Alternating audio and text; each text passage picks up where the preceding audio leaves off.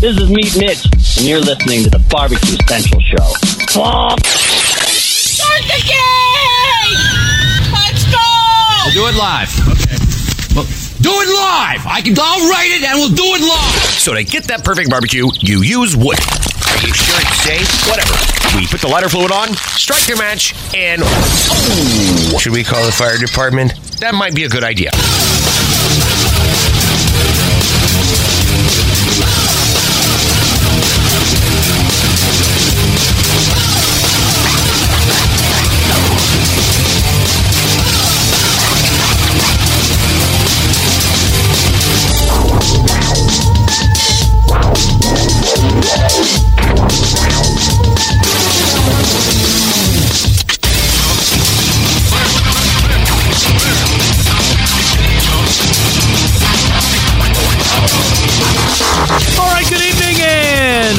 Welcome to the really big Barbecue Central Show. This is the show that talks about all things important in the world of barbecue and grilling.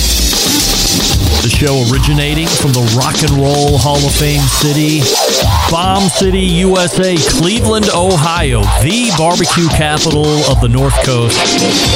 And I am your program host, Greg Rempe. Happy to have you aboard here on your Tuesday evenings, a live fire, fun, and frivolity show. If you want to keep in touch with the show or you want to get in contact with the show as it's happening or in off hours, here's how you do it. You can get in touch with the show by sending an email to Greg at bbqcentralshow.com. Follow us on all the social media channels at BBQ Central Show. And be sure to subscribe to the show podcast feed on your favorite podcast platform. Anything else you want to find out about the show can be found at the main website, thebbqcentralshow.com. And here's what's happening in case you get the newsletter coming up in about 12 minutes from now. We missed him last month. Did we miss him the month before, too? It was at least 1 month, but he's back and better than ever. Creator of How to Barbecue Right, Malcom Reed, joining us on the show. Barbecue Central Show's guest Hall of Famer, competition pitmaster extraordinaire, content creator extraordinaire. The list goes on. So we will talk to Malcom. And I know you folks are going to crap on me for doing it, but we haven't talked to Malcom, I think, since he recapped his experience at Malcom in May, which it just might be. We'll talk about that too in a little bit. Memphis in May. So that was in June, but I think we missed him in July. But nevertheless, he's back. We're going to talk about Memphis in May, extended through however much of the segment it makes sense to. And then we'll get into some other topic, what he's been cooking lately, things like this. And that'll bring an end to Malcom's segment. Then 35 past the hour, we'll be joined by friend of the show, quarterly recurring guest, also a Barbecue Central Show's guest, Hall of Famer, my pal and creator of Another Pint Please, Mike Lang, rejoins the show. In 18 days from now, in the booming metropolis of Hartville, Ohio, 2023's Grillfest will take place. I will be emceeing this event. Mike Lang will be doing live demos, like actually teaching you how to cook, live and in person on stage. He will also be slinging food and other such treats over at the Weber tent, cooking on all of their grills and griddles and everything else in between. So we'll talk a lot about that event. We'll also talk about how his move is going off of his content deck. And he is also creating a content studio of sorts. There was a pole barn in his girlfriend's backyard, and they are now in the midst of converting that into a content studio, which we've checked on him with as far as progress is concerned the last few times he's been on. So we'll get the latest update on that and some other topics as well. That'll bring a close to the first hour, and then we'll move to the second hour because it is the first Tuesday of a brand new month. In the second hour, who is it? You know, cooking sensation, Sam the Cooking Guy, as the name would indicate. We got a lot to talk about. We just happened to have an impromptu phone call a few hours ago, realized there's even more to talk about. Now, the issue, some call it an issue. the situation that we're going to find each other or ourselves in is I have an outline. I added these topics that we brainstormed when we were on the phone a few hours ago. There's a very good chance we won't get to any of them. We will try, as always. Maybe we'll get to a few of the items. We'll see. But you know it's going to be fun and frivolity. If nothing else, fun and frivolity ensues. And then 35 past the hour in the second hour, we will reload who was supposed to close the show last week, but he was indeed a no-show and a self-admitted no-show. We've reloaded him. Why not? Because we were supposed to have a visit with our old pal Chad Ward. However, he was not able to do it. Something came up, which I totally understand. I'm not going to get into his business, but we will reload Chad as he is able to down the road, but he's definitely coming back on, and we wish him well. But Charlie Eblin from Single Tree Barbecue will try to come out of the bullpen yet again. He has the links. He has the time. We've coordinated time zones, all that fun stuff. So fingers crossed Charlie doesn't shine on me again, because 2 times, shine on me once, shame on you. Shine on me twice, shame on me. So we'll see how the show ends here this evening, and that's how it lays out. Malcolm Reed and Mike Lang first hour.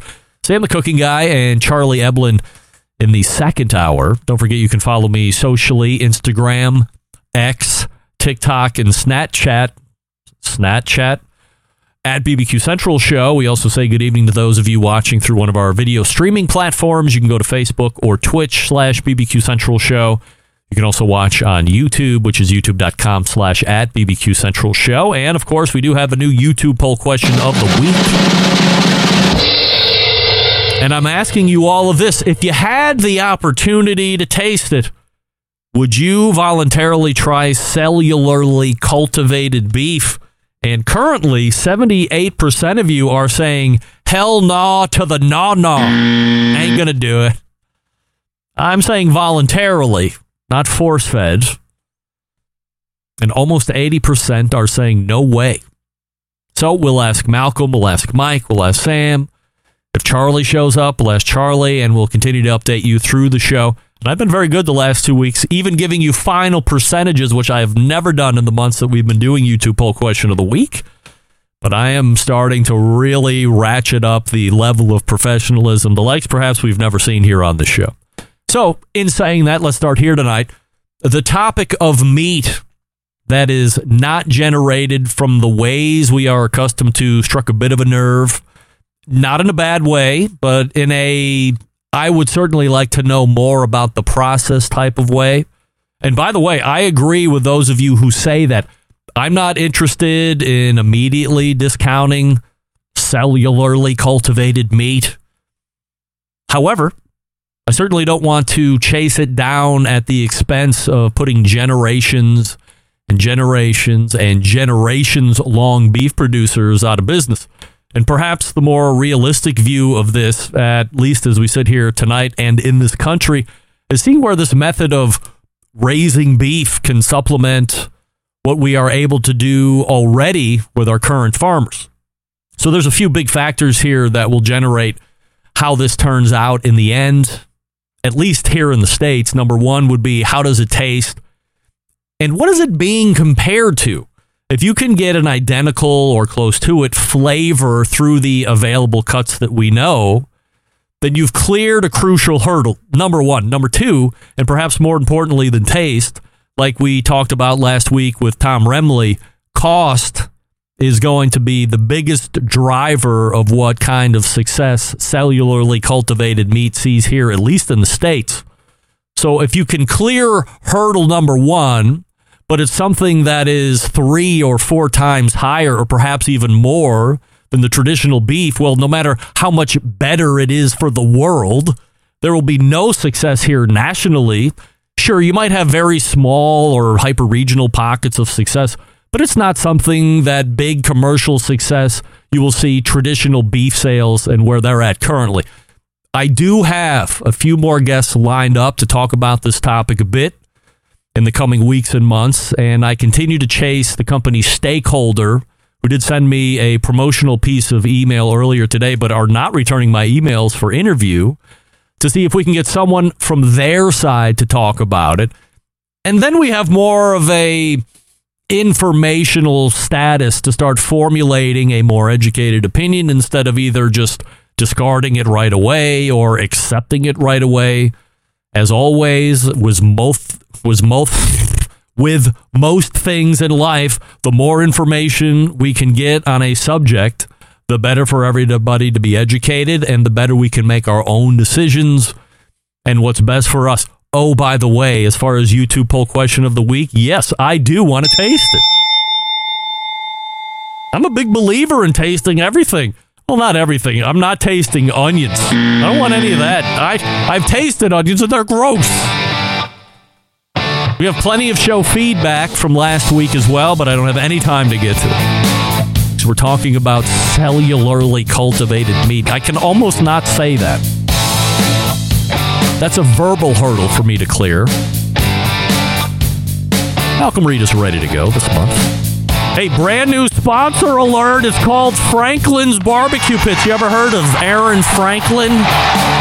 Well, this is the backyard version of the famed pits built by Aaron Franklin for his world-famous barbecue restaurant in Austin, Texas, called Franklin Barbecue.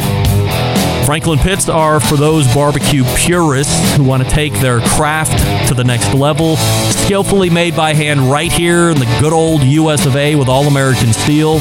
They're built to last, and they are built with purpose. What you have with the Franklin Pit is a deeply thought-out and refined version of the old propane-style cookers that Aaron built for the restaurant. Stylistically, it reflects the bare-bones, industrial, handmade aesthetic he loves, as in the patina and the way the build allows you to see the welds and the craftsmanship. Now, the schematics of the Texas-style offset barbecue pit, relatively simple, even if the things happening inside reflect complicated dynamics of physics and chemistry. There are very few moving parts, but there are numerous and massive differences between Franklin's Pit and the average barbecue smoker sold at the big box store. For one, much of the challenge of building and shipping these pits comes with the thickness and heaviness of the materials. This is where the value lies as well. Cheap smokers are made from thin metal, which tends to warp and crack when sustaining the kind of heat you need to make great barbecue. Especially on a cold day, that thin metal quickly sheds the heat and simply struggles to maintain consistent temperature. That's frustrating. The Franklin Pit is 5/16 and quarter-inch thick American-made steel. That's, in a word, strong. Anything that sees heat is engineered to be incredibly solid, should last for a century or more if cared for properly. You can't overstate important the thickness of the steel is. This guarantees professional-grade heat retention, which is key to producing good barbecue. Every Franklin Pit is unique to itself, from its own patina, natural markings, even its own badge number. Franklin Pits can be found at barbecue specialty stores in select regions of the country. If you're a fan of the show and you have one of those stores, visit FranklinBBQPits.com and fill out their dealer form if you're interested. If you're a fan of the show and you want to own one, but you don't have a dealer near you, go to the website, FranklinBBQPit.com, and purchase right there on the website. They'll ship it right to your driveway. Remember, our pal Wes Wright from Cookout News has one. He loves it. FranklinBBQPits.com, new sponsor of the show. Happy to have them. And we are really happy to have Malcolm Reed coming up out of the break. Stick around, be right back. You're listening to the Barbecue Central Show.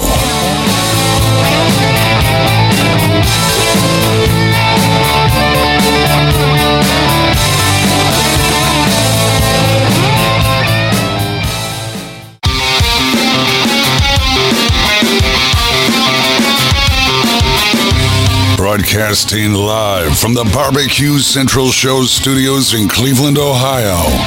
You're listening to the Barbecue Central Show. Once again, here's your host, Greg Rempe.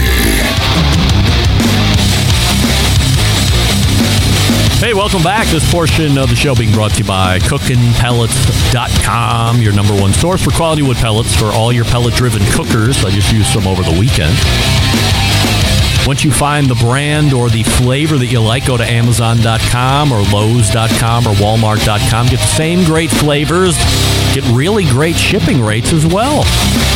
Cookinpellets.com. My next guest tonight has been a staple on the show the first Tuesday of the month at 14 past the first hour. He is a competition pitmaster of Killer Hogs competition team. Also the co-creator of How to Barbecue Right, the YouTube channel, Associated Properties. We're welcoming back our pal, Malcom Reed. Malcom, great to have you back here. So, YouTube poll question of the week time, because we must know, and I'm asking everybody, if you had the opportunity to taste it voluntarily, would you try cellularly cultivated beef, yes or no? I'm going to say hard no. Hard no! Well, Malcom, you'll be happy to know that 82% of the YouTube voting public are saying hell no to the no as far as tasting this. So we'll see how the rest of that plays out through the show. I just did a read for a new sponsor of the show, Franklin's Barbecue Pits. Did you know that Aaron Franklin is now selling his own brand of offset barbecue pits? I've seen them, but I haven't seen them in person, so I've kind of heard of it. I didn't know. I mean, it's very interesting. You know, we need another good stick burner pit for the backyard guy on there for sure. So I'm gonna have to visit the website and check them out, man. I was gonna say, your guy who not only is a YouTube star and a successful competition cook, but for the folks that don't know or just might be tuning in tonight, down there in Hernando, you have a barbecue store where you're selling rubs and cookers, dealer for certain things. So this could be something that's right up your alley. Well, with my stuff, you know, I don't have a huge store, so it's really stuff that I use and that I stand beside, and the people, you know, people that come in here, usually they're coming as more of a fan experience, so they want to see stuff that I cook with, and so if I put my seal of approval on it, I don't mind selling it. So that's kind of the way I've went. Well, if you're interested, you let me know. I happen to know a guy who can make an introduction. See, from a store standpoint, I would imagine space is always limited, no matter how big the store is. So I would imagine they want you to bring in at least once to have it be a showpiece as people walk in, touch it, feel it. I'm sure it does a lot for selling like a lot of the other grills do. So is space always a premium in the shop? Oh, yeah. You know, our shop's pretty small, so I have a few lines of smokers that I sell, but, you know, I'm always looking for something too, especially the next big thing. All right. So Malcom Reed joining us here on the show, howtobbqright.com, the website. And I know a lot of people don't want me to talk about this anymore as far as the topics are concerned, but I have to get your opinion on it because I know how much you like the event. I know how much the event means to you and how you've been doing it for so many years in a row, that being Memphis in May. Here's what we know so far, and whatever you know new that I'm not talking about, please jump in and tell me. What we do know is it's not going to be in Tom Lee Park anymore. That's been made very clear by the CEO of Memphis in May, James Holt. How big of a deal is it to you that the event won't be at that specific location anymore? Well, I mean, to me, that was what Memphis in May was. And we've had a couple years where we've had to move that venue, and it's just not the same barbecue contest with the ambiance of being, you know, right downtown, right there on the banks of the river. That's what Memphis in May really is. And I'm sure there's going to be a contest. I mean, the writing was kind of on the wall there for the past couple of years. We knew that when they said they were going to change that part, the word got out that they were going to try it one more year. They said it was a rumor. And then after that year, they were going to make a decision. Well, I think they did it to prove that it's not going to work. And so I think they knew going all along. I think the problem is that, you know, Memphis in May and the city of Memphis and the people that did that development, they don't all work together. You know, it's all separate entities. They don't really care. Barbecue contest, it feels like, which is sad because it does so much for the local businesses in Memphis, tourism, all the money that it brings downtown from people, you know, people shopping, people getting hotels, people going out to eat. It's not just a gate fee for tourists coming in, you know, and it means a lot to all of us cooks that have been cooking it for so many years. So it's going to be, you know, it's sad. It's a hard pill to swallow, but I mean, there's not a lot we can do. It's out of the competitors or even the barbecue people's hands. I'm asking you to speculate here, but there was an article that ran a number of weeks ago. I think it was WREG, whoever the local Memphis paper is out there, and said that the CEO of Memphis River Parks Partnership, Carol Coletta, stated that she was surprised that there was such an issue and that Memphis in May might not be coming back anymore because she says the park was built in some type of a collective, or actually she said Memphis in May requested that the park be built to this spec they built it, and now there seems to be an issue with the way that it is and the fees and the damage. Do you believe any part of that? I don't know, man. You know, you get all this politics brought into it, and the people with different ideologies. So it's hard to speculate. I mean, it doesn't feel. I mean, you know, barbecue is just one event there, and I understand they're trying to make it a destination for year round and for the people that live down there to come and have a beautiful place right on the river. So I mean, as a barbecue contest, it was perfect as just a flat field. Well, that didn't really do anything for tourism, or, you know, people didn't really have a reason to go down there a whole lot. And so I see both sides of it. It's just, you know, it's bad that they couldn't come to some resolution, or at least, you know, make it work some kind of way. And, you know, I think we've been told that it's not going to happen. It's not official, but I will be shocked if it's back on the river. I mean, it's going to be, even if they have a contest, you know, there's been some people saying this might be the end of it. So, you know, I hope not. You know, I hate to see a contest as big as Memphis in May, and as, you know, as important it is to the barbecue world, just go away. But if it's not there, it's going to be totally different. It's just going to be, you know, a new contest that they're going to have to build up. So, I wouldn't say it's exciting to find out where it's going to be. It's going to be something. But I had Susie Bullock on the show a few weeks ago, asked her about how the park looked, and she said it was wrecked when she was down there. You were down there, too. Yeah. Be honest. What did you think the damages looked like? I mean, it was normal. I mean, it always gets wrecked. You can't move in that much equipment and trailers and drive all the machinery, you know, all over the park, hauling in stuff and not do damage in the spring, you know, in springtime like that.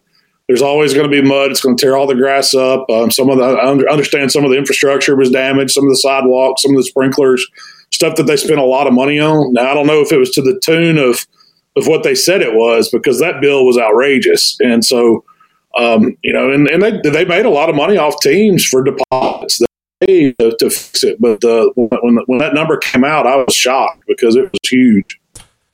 I guess the most important part of this whole thing is, if the event is going to happen next year, but it's not going to happen at Tom Lee Park, what are the top 1 or 2 or 3 destinations that this event can land and still be a financial winner for the event itself? Because when it went back to Tiger Lane or Tiger Alley or whatever it's called, according to reports, it was not only a financial loser, but it was a big financial loser for the whole event. So where can this go and be a financial winner? Well, they have some more parks in Memphis, you know, kind of outside the city limits, where they do larger events that might work. The problem being, there's, you know, you don't have the restaurants, you don't have the, you know, the whole lure of going downtown to Memphis to go to that contest. So I don't know if you're going to draw the crowd. I mean, you know, when you're in that kind of metro downtown area, there's a reason for people to go down there. So, you know, that's why people go.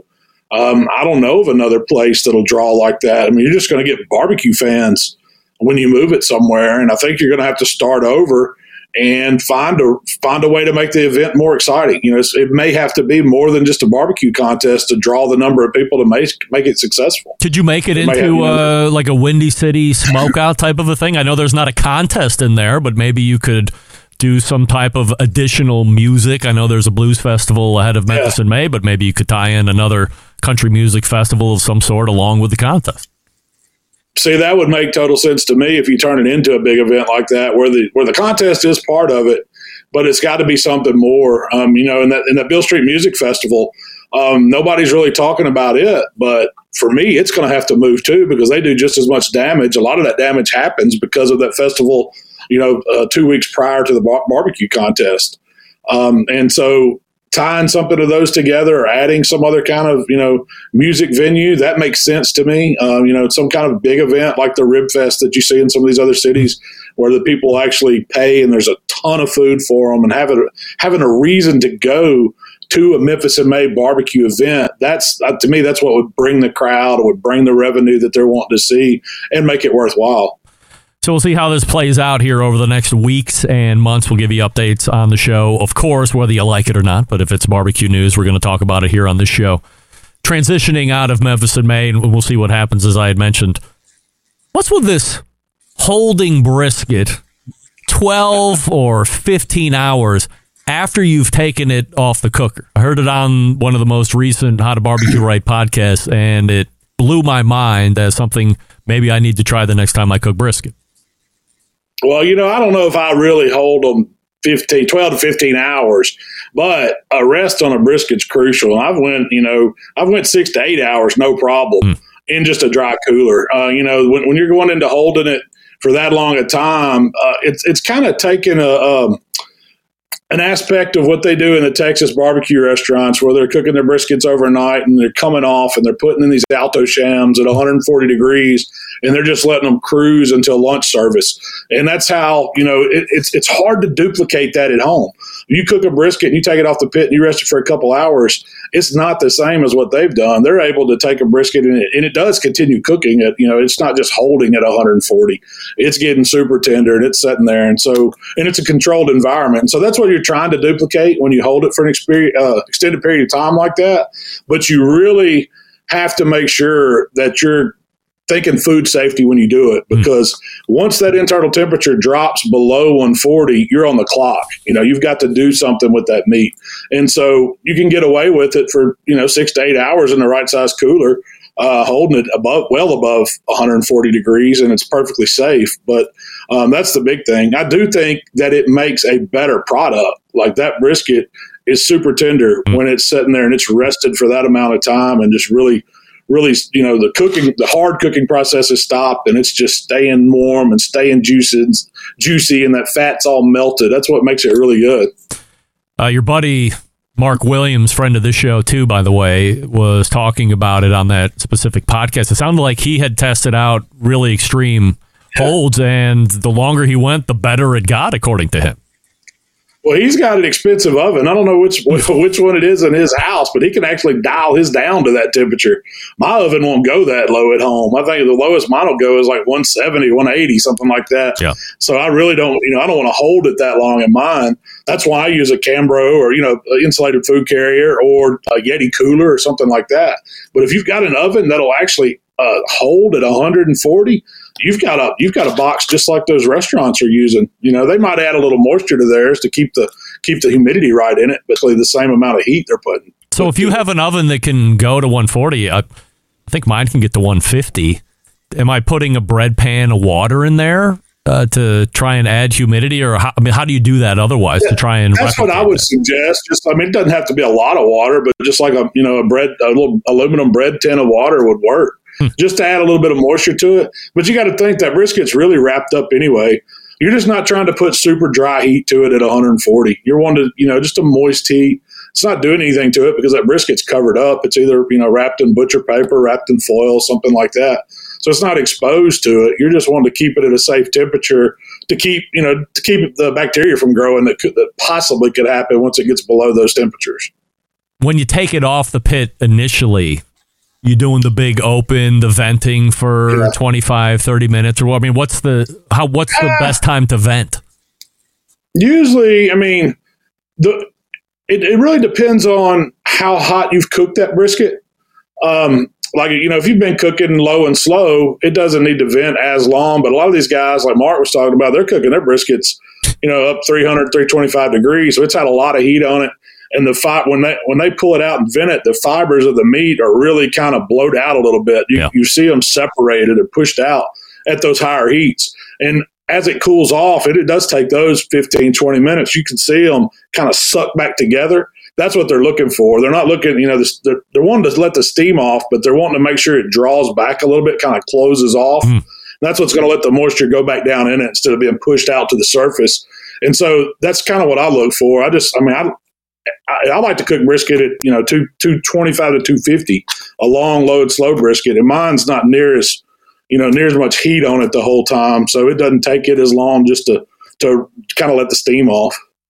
You've tasted your brisket a billion times. You've tasted Mark's brisket, and he's, as you had mentioned, a hot and fast cooker.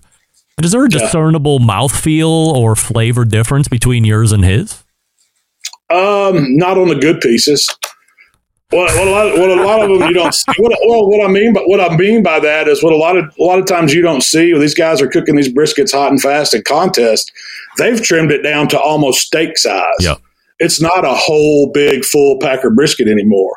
And I like to cook them whole, connected to the point and flat. And a lot of these guys cooking them hot and fast, they're separating it. They're taking the center piece of that flat out, shaping it to the shape they want. They're putting it in a tray and blowing it up with injection to where it'll stand up when they put it on that high heat, and it just kind of swells up. And it's a perfect little rectangle of meat, and those are good from tip to tip, but you've lost a lot of the brisket. So it's kind of, it's a different approach to cooking a contest brisket as it is just a good old eating whole brisket at home. And that's typically what I cook, is just a good eating brisket. You ever cooked Thor's hammer? I have one in the freezer, but I've yet to cook it. When are we going to see it? Well, I think that was, I don't jump on every little fad that I see on social media, and a lot of that was. And so I think a couple of people sent me some, and I haven't, I was like, well, everybody else is already doing it, and I'd like to do something different, so I hadn't cooked it yet. But I can't imagine it being bad. It's going to be slow cooked shank beef. It's got to be good. Now I'm trying to remember off of when we did the embedded correspondent, if we rated what's the bigger waste of money, a full-blown tomahawk steak or Thor's hammer. I think everybody voted that tomahawk is still the bigger waste of money. Yeah. Thor's hammer would be better. Jess Pryles just made a Thor's hammer, and it looked like she turned the beef into some type of a meat taco. I'm probably not using the right verbiage, but a little bit of a different twist on a recipe that made it unique. So that'll probably sit in the freezer again until it might come back around to trend again in a year or two. Yeah, I'll just get bored and decide I want to cook it and see what it is. Yeah. I mean, I think you got to commit to that thing, man. It's going to take a long braise to break it down. I mean, you got to think that's a tough muscle, man, on that animal. He's standing up, getting up and down, walking around on it. So it's a long, slow cook to get that thing super tender, but it's got to be good. I imagine it's a lot like roast or, short rib or something like that once it's done right. Malcolm, are you still doing the fundraiser for Palmer Home? It actually ended yesterday. Oh, we did a good job. We raised, I think, almost $20,000 this year again for Palmer Home. I haven't got the official word yet from the Palmer Home on who the lucky, first place winner was, but I got an idea. It's a guy named Luke Trace that had just went above and beyond, man.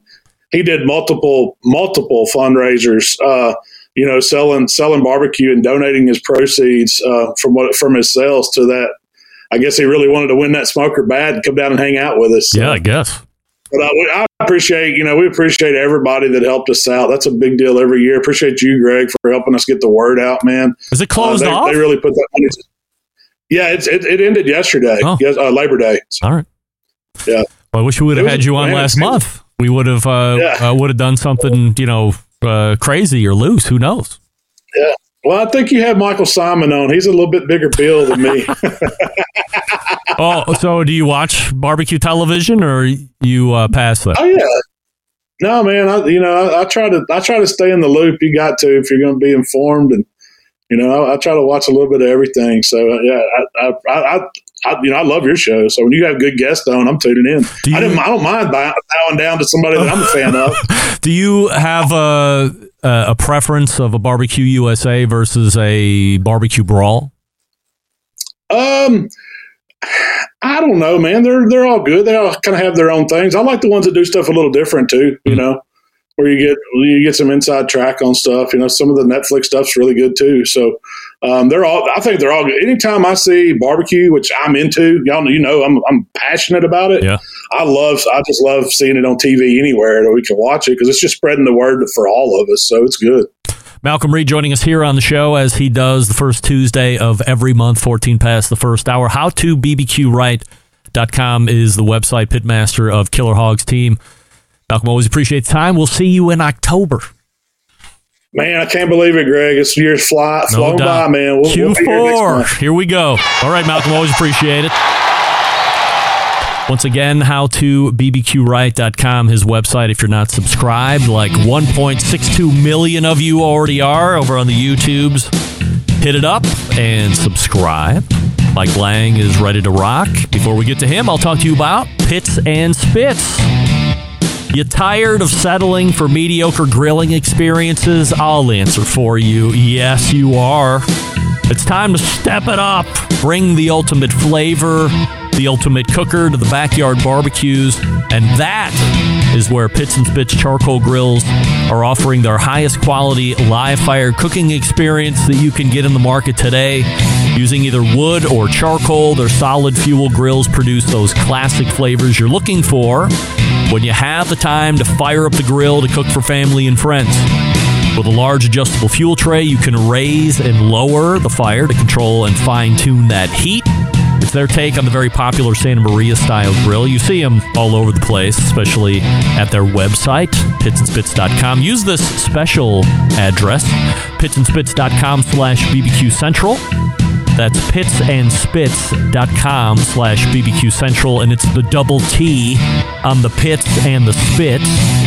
If you use promo code Charcoal Central at checkout, that's Charcoal Central, you get $150 off any charcoal grill. If you haven't seen the charcoal grills, oh my God. Be prepared to fall in love immediately.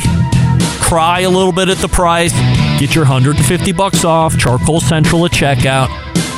But it's an heirloom piece. You're going to have it the rest of your life. Your kids are going to be fighting over it. Your great-grandkids are going to be fighting over it.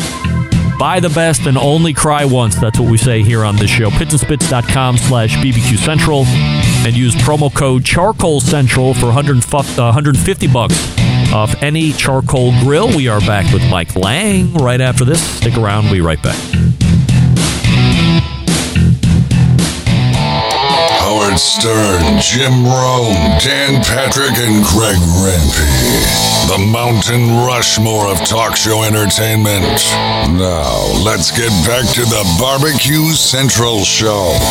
And we thank Malcom Reed for joining us last segment. HowToBBQRight.com, his website. You can subscribe to his videos and YouTube platform over on YouTube, which I assume would be youtube.com/@HowToBBQRight. This segment brought to you by Fireboard. Monitor up to 6 different temperatures simultaneously. Connect to Wi-Fi for cloud-based monitoring or connect via Bluetooth. If you have smart speakers in your house, Fireboard integrates with most of those as well. Fireboard.com is the place to go. 816-945-2232 to ask questions or to further investigate the Fireboard if you're so inclined. And don't forget about the Spark. I was just with barbecue jeweler to the stars, Stephen DeFranco from Stephen DeFranco Jewelers earlier today, talking about watches and nonsense. And he said, I need to get a new instant read meat thermometer. I said, do you have the Fireboard? And he said, yes. I said, well, get the Fireboard Spark for crying out loud, because not only is it a great instant read thermometer, but it's also a one-channel Fireboard. So since you already have the probes, if you're just doing one roast or one piece of poultry, what have you, you have your own single-channel Fireboard right there. Take advantage of it. Why not? So he was right there to order, and that's what we love. My next guest tonight appears on the show quarterly. If you follow him on social media or visit his website, you are delighted at his recipe creations, photography, video shooting skills, which he's also sharing a lot about that as well. Founder of Another Pint, Please, Mike Lang joins the show. Mike, we have a YouTube poll question of the week that we're asking everybody tonight, which is this: if you have the opportunity to taste it, would you try cellularly cultivated beef, yes or no? I'll try anything, although I probably will hate it. So you're already putting in your mind that you're going to hate it. If you're going to try it, we're going in with an open mind. If you're not going to try it, be like Malcom Reed and go with the hard no. No wishy-washy, so I'm going to work on you to keep an open mind, especially over the next couple weeks, because I'm going to be seeing you here. We're going to be talking about that, so I'll work on you. Not that I have any cellularly cultivated meat on hand to actually give you, but I'm going to work on the mind, because that's most important. So look, before we get into some of the hype, which will take place in 18 days, if my math is correct, I want to follow up with you on griddling. Still a fan? I am. Oh my gosh, yes. Oh my gosh, yes? Or you're starting to wane a little bit? No, I like it a ton, and I kind of said, oh my gosh, yes, because the one thing I've actually thought about is the cleanup is easy, but it's not easy. In it's what one regard? Of those things where, you've got to get on it right away. In other words, the more you wait, the less likely you are to go back and actually clean your griddle. Which means you're going to have problems down the road. So you really have to dedicate yourself to making sure food comes off for the next 10 to 15 minutes. You're back out there cleaning it, which kind of ruins the tempo of dinner a little bit. But in terms of the actual act of griddling and doing it, I really enjoy it. I like it. It's really more versatile than you might realize. So, yeah. I just got my hands on one a couple weeks ago. I spent a weekend burning it in because I was getting direction from all sorts of experts telling me, the griddle plate's not dark enough. Keep after it. Blah, blah. I burned through a whole tank of propane, 20-pound tank, getting this thing to whatever the right color is. And I did my best. There were some corners of the Blackstone that would not. That still, they're way lighter, the back corners, than the rest of the cooker. But I'm just chalking that up to being that's the way it is and the way the heat's flowing. But everything else is pretty good. Long way to go to ask this question. You're talking about ruining the tempo of a meal. You have to be dedicated to clean it. I have come to find this to be the case. So my question is, maybe you haven't tried it or risked it. What about just taking it all off, shutting it all down? Everybody goes home, go back 2 hours later, fire everything up on high. Do like a burn-off that you would do on a gas grill. Possible, or is it just too effed at that point? It's possible, but the question is, do you have time to do it? Because I don't. When I'm done, I'm done. I'm like, it's like my nights are planned, my days are planned, and I'm like, okay, I don't have 2 hours to come back and clean something. I've got to do it in the moment. I feel like, and I'm hypersensitive too. Don't forget. Oh, I know. Because when I'm on any of my grill's appliances, I've also got to think as far as content creation. Yes. And making sure when I create something, it doesn't look all jacked up, because I want to try to nip in the bud whatever sort of negativity there is in the interwebs. So I've got to really take care in terms of how I take care of my grills and the griddles. So for me, it's getting up on it, and it can be a challenge. I've watched a lot of experts on griddling the last couple of weeks, and they're talking about this cleanup. And what I've been able to ascertain is this: you can confirm or deny this, depending on what level of involvement you are putting the griddle through. So, for instance, fried rice, no big deal.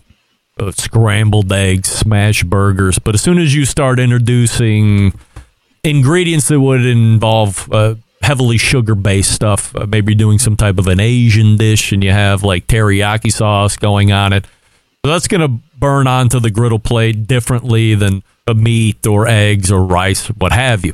So on the smaller stuff, you can turn pretty much everything off, get all the food off, turn everything off, get paper towel, wipe it down, good to go. But the more involved you get, now it's water bottle, now it's scraper. Now you might have to re-season as well. You believe that? Is that an accurate videos that I'm seeing this, or am I falling victim to false information? No, in fact, when you started down that path, I was going to say anything with a high sugar content that's going to coat that griddle, that's where the problem lies. Yeah, it's the easy stuff like eggs. That's simple. But you get in anything that's sugar laden and sauce heavy, that's when you've got more cleanup ahead of you. So just be prepared. But the long and the short of it is a fun way to cook outside. Yep. And the kicker is outside. You're not inside messing up the kitchen, making more things you have to wash and clean. You're taking all the fun and the mess outside. And I love it. The question last month for the embedded correspondence was, do you think that griddles will command 40% of the overall outdoor cooking market at some point here in the near future? Yes or no? What do you think? No. Hard no? And it's a hard no. It's funny because I listened to that and I was really curious on everyone's response, but I don't think it's going to happen, because I think at the end of the day, it's like everything new. Like I think someone mentioned the air fryer. It's fun. It's new. Let's air fry things, which, by the way, great tater tots. However, things ebb and flow. But will it take over for live fire grilling outside? No. Because at the end of the day, I think that's easier and more approachable than a griddle.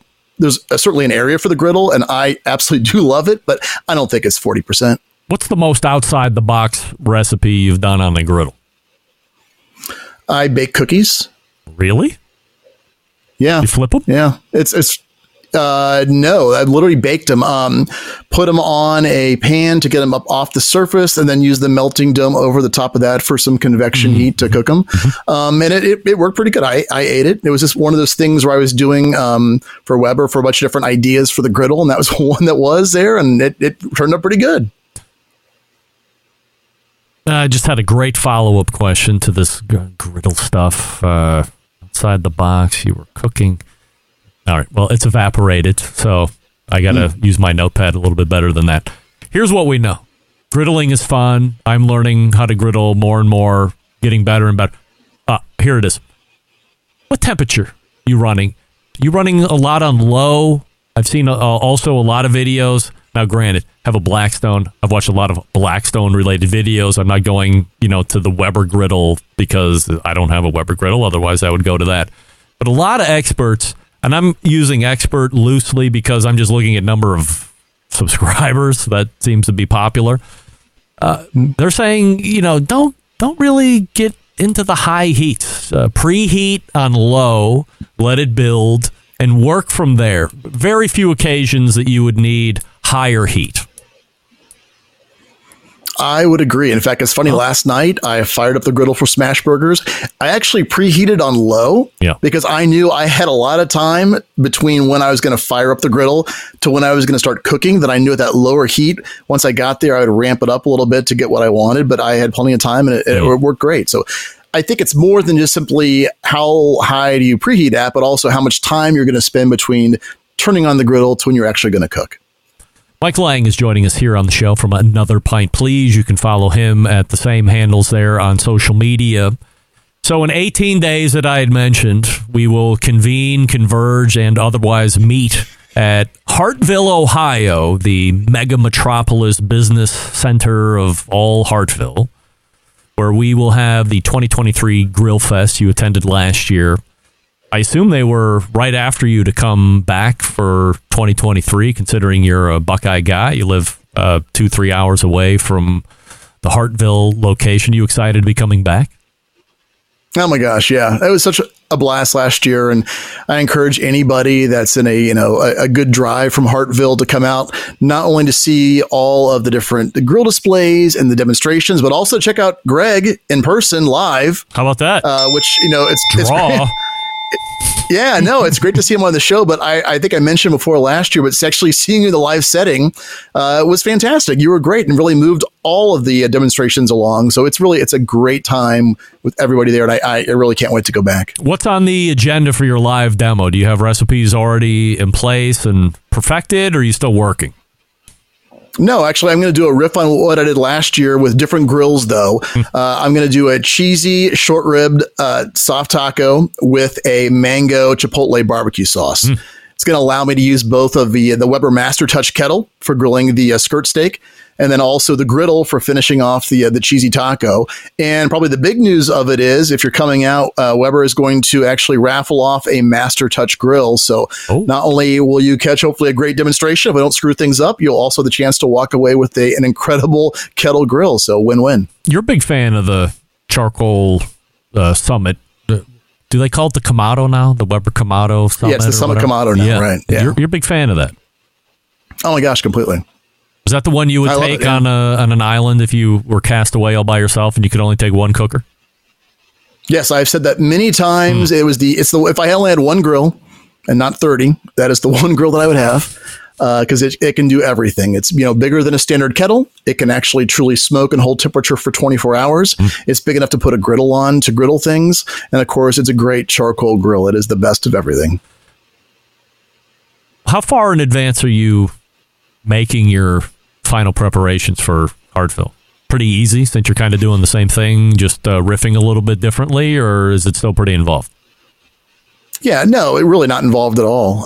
For me, it's a pretty easy setup. I will pre-do the sauce and everything. The sales guys for Ohio, for Weber, will hook up with everything else, and we'll meet up the morning of and rock and roll. So yeah, it's pretty easy. It's like cooking dinner at home. It shouldn't be too crazy. Granted, we're going to feed some numbers that come through the lines for samples and everything, and that's probably more of a challenge day of. But with the weather last year was phenomenal. I hope it repeats this year. It's honestly to see Hartville #1 and what they have there in terms of the actual hardware store and the grilling area with, everything under the sun. It's truly an experience. Totally agree. If you're around Hartville and you can stop by at any point during the day, you get live demos. Mike is going to be there. Captain Ron, I don't know who Captain Ron is, but he's going to be cooking on Big Green Egg. And then Daniel Bennett or Diva Q is going to be there cooking on the Traeger stuff. And there's going to be a host of other vendors there. I think this might be the most vendors that are actually set up. There's a whole vendor shoot area that's going off of where that live fire area is going into the parking lot. So they've really continued to expand the footprint of this. Their vendors are really getting more involved in it. And of course, there's the whole barbecue competition that you, Mike Lang, are going to be taking part in. You had to try 18 different ribs and 18 different pieces of pork belly. Maybe it was more than that. Maybe it was more like 20-something. So you're right in line for doing that again this year. Are you excited about that? No, we had a great time judging last year. It's truly an all event. It's amazing. Yeah. There's a black box this year too. So you're going to have to eat even more this year. Yes. Well, that's why I will not eat until the competition, so I can truly sample everything and give my best opinion as far as who I think is the champion. All right. What's your favorite beer at the moment? Right now, man, it's past September, which means welcome the fall porters. Anything that's a malty sort of stout, I'm all aboard. You see pumpkin beers hit the shelves come August. So I try to hold out at least until September 1st to try something out. But that's definitely my wheelhouse. You pumpkin spice latte guy? No. We laugh at those people for crying out loud. I'm a house full of women here, though. Not me, of course, but there's a house full of other women here, and man, the day that switch got flipped, it was pumpkin spice latte all over the place. They're all loading up into the car and heading up to Starbucks to start putting them in their faces. And I'm like, just give me the, Americano, triple quad shots of Americano. That's what I like. Just regular coffee, but no pumpkin spice latte. Anything else you're promoting or getting ready to release on any of the social medias or website we can be on the lookout for, Mike? Yeah, no, my work for Weber continues abound, which is always wonderful to share what I'm doing with everyone across all of Weber's social channels and videos and reels. And, the biggest news probably, too, is tomorrow construction starts on the grill studio. So really? I'm super excited about that, yeah. So have you laid out blueprints and all of this type of stuff? Now, for folks that don't know, Mike is mega handy. So he's the opposite of me. Runs electric through the house. Like, I would never do that because I'm afraid I would kill me and everybody else in the house or burn it down or all of that included. But Mike, very handy. So how much are you contracting out and how much are you going to do? Yeah, hold your breath. I'm contracting all of it out, which is very hard to do. Remember what I just said 5 seconds ago, folks? Mike is just like me because I would be contracting it all out too. Wow. So how do you trust somebody to do that? We've got a great guy that's going to be doing it. And honestly, it's just time. I'm so lucky. I still have the day job, which is not going to be around much longer, thankfully. But it's just time, Greg. I'm super busy and I've got trust in someone else to do it, make it happen. And we're good with that. So I'll, of course, find some small things that I want to do for my own satisfaction, but I've got no problem passing the contractor baton on to somebody else. All right. Well, we can't wait to track the progress starting tomorrow. I will look for an in-person update 18 days from now, as we are both at Hartville. And once again, Mike Lang will be doing live demos right there in Hartville, Ohio. So if you are within a 3 or 4 hour radius, I'm telling you, totally worth the trip. A lot of great internet and just plain culinary pros out there that will be doing sampling, but we'll also be doing demoing on stage. There's a lot of great sales. There's a host of vendor experts that will be there to answer all your questions. Make sure you're getting yourself in the right cooker, sauce, rub, you name it. So come on out to Hartville and see Mike, see me. We'll have a great time. Mike will even sign autographs for $5 each. Crisp, singular bills. You can give the money to me, and then I'll just collect it and make sure that Mike gets it in the end, of course. And it's going to be a great day. So, Mike, looking forward to seeing you in just over 2 weeks, and always appreciate the time here on the show. Yeah, I can't wait, Greg. And next time, I promise I will not be in the basement amidst all my moving boxes. I mean, oddly, it looks. I mean, you might have the best shot. I'm going to go tight on you here in just a second, but this is all stuff that's like getting ready to go up and get converted. But that is just a great shot. You got the street sign over your left shoulder. You got the Another Pint Please wood hanger upper thing there over your right shoulder. Some moving boxes. The aesthetic is astounding. I mean, the shot is great. You always are like the best, most professional shot, which I appreciate as a host and production guy. So thank you very much. Thanks. I found those things. I can't find shit for anything else. So thanks. All right. Well, I'm glad you found those. There's Mike. We will see him in just a few weeks down at Hartville Hardware. So, as I said, if you are close, and I'm saying within 3 hours, come and see us. There's a whole bunch of Centralites that are going to be down there that are both local and regional. They like to hang out. They like to sample all the food. They like to share the deals. So get in on it. Why not?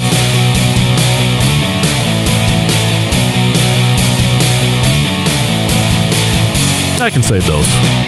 All right, we are going to step away real quick. We'll come back and wrap the first hour. That was Mike Lang from Another Pint Please. And you will see him along with me and Captain Ron and Diva Q at the Hartville Hardware Grillfest 2023 on September 23rd. That's a Saturday. Stick around. We'll be right back. You're listening to the Barbecue Central Show.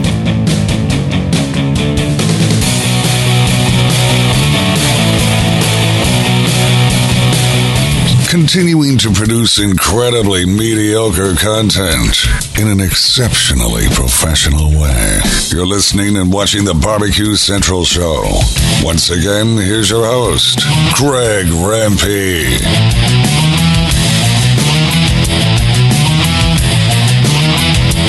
Welcome back. We thank Mike Lang from Another Pint Please for joining us last segment. AnotherPintPlease.com. Also on the Instagrams, Another Pint Please. If you're not following him, you should. Not only does he grab great food content, as I said in the beginning, he loves to share what's happening behind the scenes. So if you see a really great shot, if you're really studying the photo, typically he'll tell you what kind of camera he's using or what kind of lens he's using. The f-stop setting, I don't have any idea what that means, but usually there's some f-stop things. I think that has to do with letting light in or not letting light in, or maybe that's exposure quickness, or maybe that's exposure and not f-stop. For folks that appreciate stepping up their photography skills, Mike is there to help you. All right, we're going to step away and reload for the second hour, where you will see interviews with Sam the Cooking Guy. You will also see an interview, hopefully, with Charlie Eblin from Single Tree Barbecue. So refresh your libations, and we'll be back in just a minute. Stick around. We'll be right back.